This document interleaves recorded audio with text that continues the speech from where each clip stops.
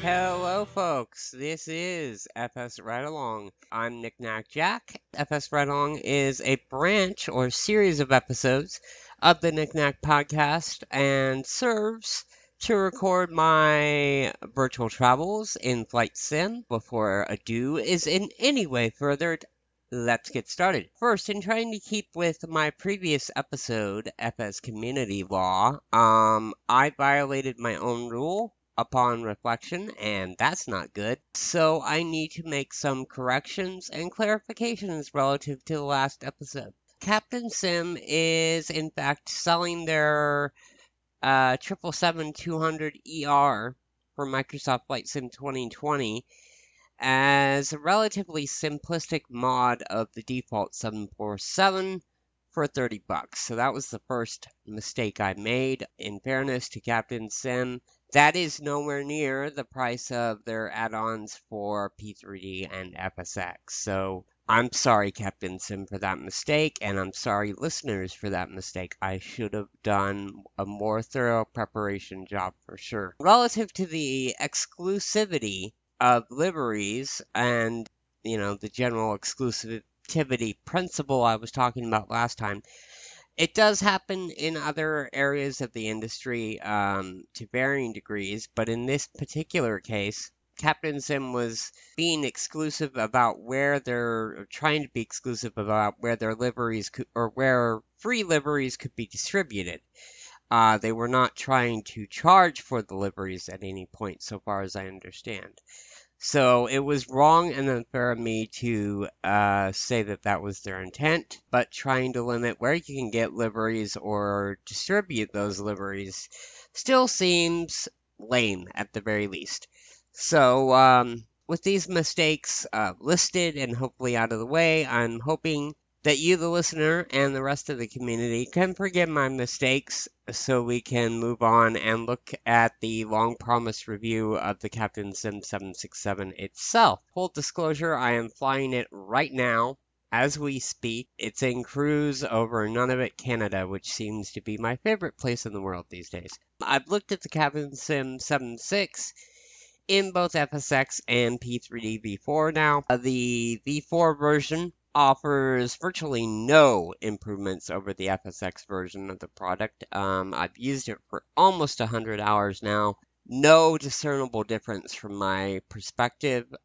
This is both disappointing and frustrating, more so given the price of the 767 for P3D V4 and V5, which is $99.76 USD, and they list it in USD, but they actually charge you in euros, I think. So that's worth noting too. If you're in the US and not expecting an international charge, you're going to get one anyway. I do remember that from buying the 7.6, at least for before. I got it as a review copy, as I recall, for FSX. So anyway, I feel that given the medium complexity and system issues, with LNAV and VNAV and the FMS, those same system issues exist across the entire CaptainSim line, including the 7.6.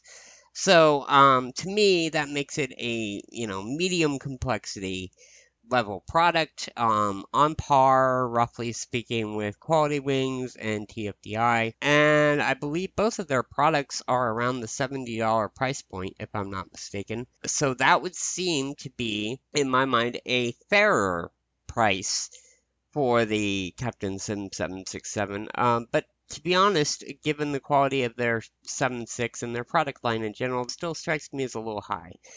Especially if you own the FSX version of the 7.6, it stinks that you have to buy it all over again for a new price or a completely new price, essentially buying a separate license to get it in P3D, which just stinks. So again, given comparable products from the likes of TFDI and Quality Wings, CaptainSim has done a lackluster job in a lot of ways, including patching to extend the life of their products. Yes, they do release patches, but it has not, in my view, improved the product to a degree that's comparable to similar products in that kind of medium complexity range. It doesn't matter if your initial release leaves something to be desired in the long run. If you get patches out there, if you show your commitment to your product line, the community will reward you with loyalty and with a good reputation. CaptainSim overall, not a great aircraft. And, the CaptainSim product line, even though I use it because there's a gap in the availability of 757s and 767s, I do like the unique design and features of the 757 and 767. Really hoping that going forward, I'll be able to find suitable versions of the 7.6 and 7.5 in X-Plane 11 Microsoft Flight Simulator. My experience with Flight Factor has not been great so far, but I do hear great things about their 7.5 and a little bit about their 7.6. So in the X-Plane world, I may try that eventually.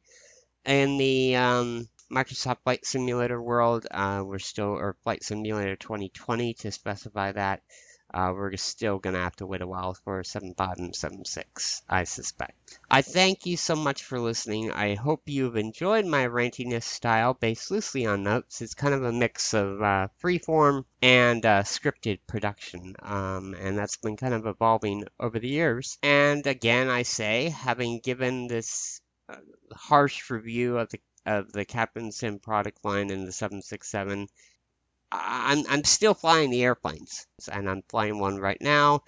Last time I checked, I'm over none of it, and loosely monitoring the airplane from the other side of the room. So there you go. I want to remind you that if you like this content, you can support it by visiting FSRideAlong.com, where you can make donations, check out my flight sim services, and find detailed show notes. You can also leave a constructive review on your favorite podcasting app. Support for FSRideAlong.com comes from Simply Magpie Virtual Airline and Flying Club, based in Newcastle, England. Find them on the web at simplymagpie.co.uk.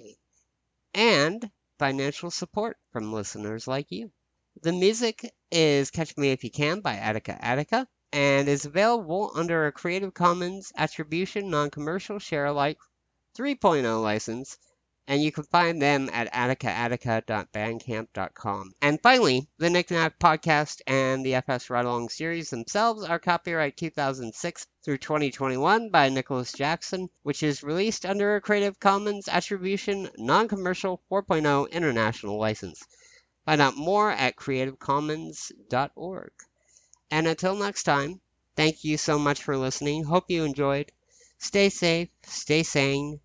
Happy landings. Bye.